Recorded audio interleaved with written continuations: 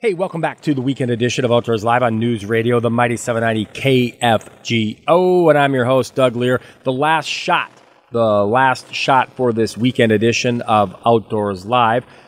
We still have a Central Dakota Outdoors report with Pat Stockdale. We're going to get you a podcast extra with Brewer and Agri Gone Outdoors, and you can listen to them.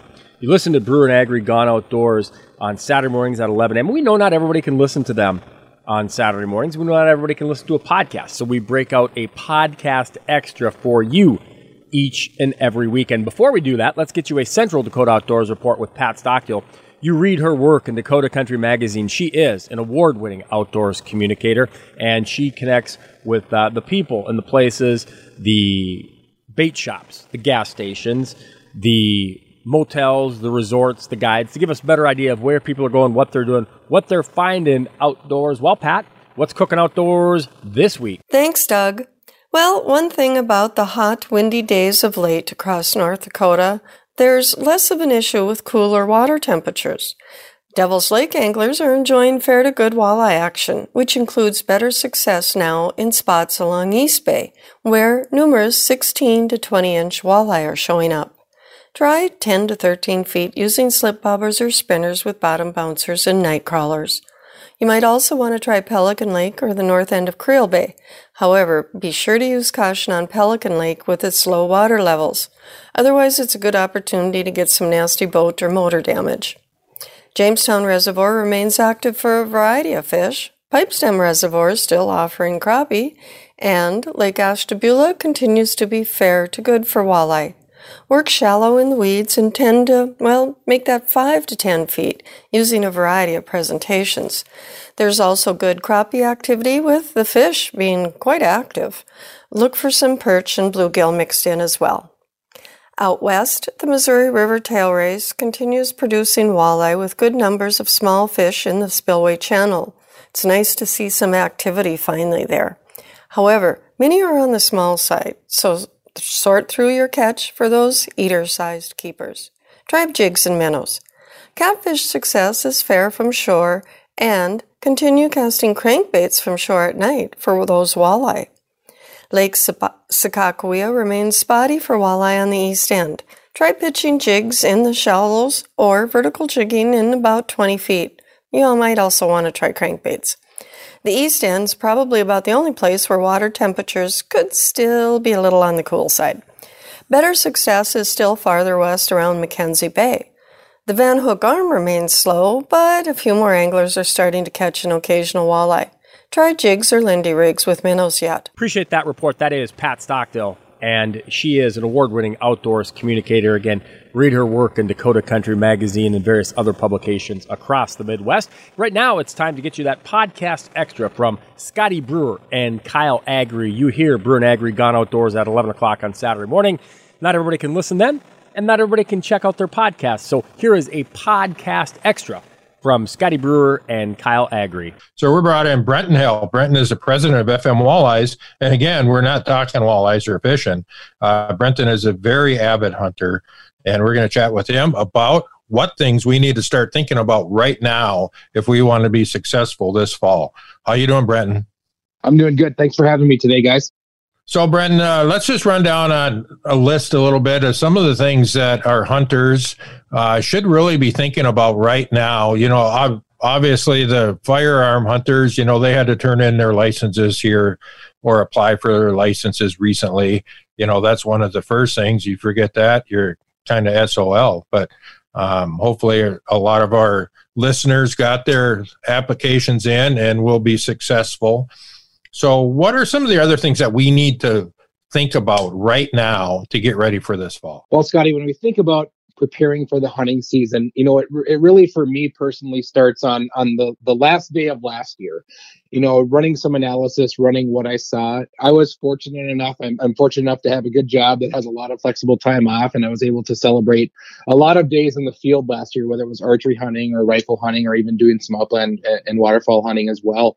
So really the preparation starts when you're analyzing last season. When you left, when you put your gun away, when you put your equipment away for the last day, where did you see the best game? Where was the game that got away? Where's the buck that you're excited to see this year because you know that he's still out there? So really that analysis starts the day after the season ends, and you hit the nail on the head, Scott. June brings a month of anxiety for a lot of people.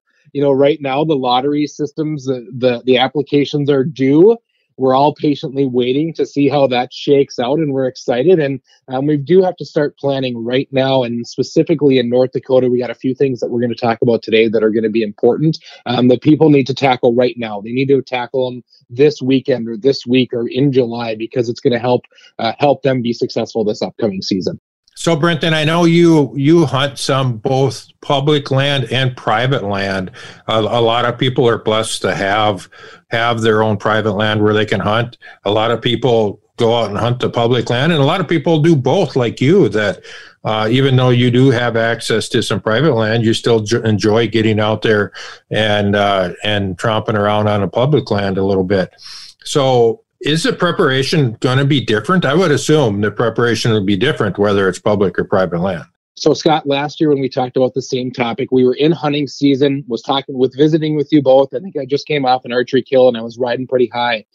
At that point, we would have talked a lot about mapping software. What's out there that you can get on your cell phone that can help you find these public land spots. The app that I use for that is onX.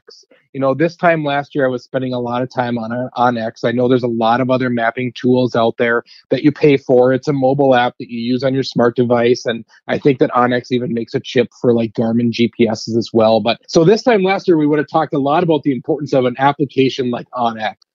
Here we are 6 months later, and what we need to spend some time today is talking about a new North Dakota legislation, new law that came out that does allow private landowners to post their land electronic. And so that changes the landscape a little bit. Some of these folks that have either been coming to North Dakota from other states, or those of us that live here in North Dakota, we have got to start planning now and looking at this technology that the Game and Fish has released so that we can keep an eye on some of those lands that are next to public land that maybe weren't posted before with a physical sign, or, taking a look here at some of those lands in North Dakota. If it wasn't posted before with a physical sign, you were able to hunt that without written permission. And that's changing a little bit this year. Okay, so just clarification here for our listeners and really for myself too, Brenton, because I've heard of this, but just grasping it, I think, is important. So a landowner in North Dakota can go on and they can post their land electronically. They don't have to put any signs up. And we, as outdoor enthusiasts, right, sportsmen, sportswomen, it's our responsibility to know whether this is posted or not via the online system. When we think about coming to North Dakota and using our public lands, we've got the plot programs, we've got the WPAs and the WMAs. There's a lot of public land that is posted with public land signs to walk in access to hunt.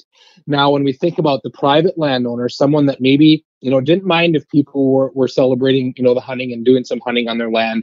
When we roll up to our favorite spots now, we need to not only look for a physical posted sign, we also need to use either a printed map that the Game and Fish will be providing in early August, or the online mobile app, which is known as ArcGIS, that you can get information off of the North Dakota Game and Fish website. When we're at that approach, when we're ready to get into the field, we need to make sure that there's not a physical posted sign there, and we need to make sure that that land is not electronically posted on the ArcGIS posting app. Yeah, so that makes a lot of sense, that with that big change, it's really makes your preparation that much more important so that you can start seeing what the changing landscape is out there, because I'm sure these postings change from year to year.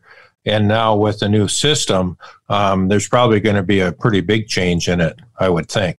So, Scott, that change is one thing to think about. Like the listeners today, I want them to take it away that it has changed. In 2021, if you're going to be hunting in North Dakota and you're going to be keeping an eye on the land the spots that you like to hunt, you're going to have to know about this mobile app. You're going to have to know about this new law. And Scott, I don't want to rule out the folks that aren't using mobile devices when they're in the field. I would love to leave my iPhone or my iPad at home and just go out like we always did in the past. But the fact of the matter is that that's changing a little bit. But I want to remind everyone that there are going to be printed apps available. And so when if you're not a smartphone user, you're able to get that North Dakota plot book or whatever book they print out here in the last part of July and early part of August. And it's going to be listing those private landowners that have selected to post their land online. Okay, Brenton. So with information, we can look at that as a glass half full, glass half empty. And I think all of us like to look at it as half full. How do we use that information to our advantage as we plan for this fall? Well, Kyle, to deep into some of the secrets that I've already determined here as I've been looking at some of my favorite spots to hunt, it's going to be important to see if it's posted, but it's also going to call out some of these other public land spots that maybe I haven't tried before. If we get in a situation where, there's a section of plot land that I've driven by, but I've never hunted there, and now a bunch of the private landowners around there post that digitally, well, that's going to show as a big orange blob on this ArcGIS app. And it's going to be a place where now maybe I should be stopping by there. There's obviously a reason why maybe those private landowners, maybe there's a lot of game there, or, the opportunity to get into some of that public land that adjoins really good private land and be successful that way too. So I've been monitoring it. I've been monitoring a few of my favorite public land spots to see what the landowners around it do.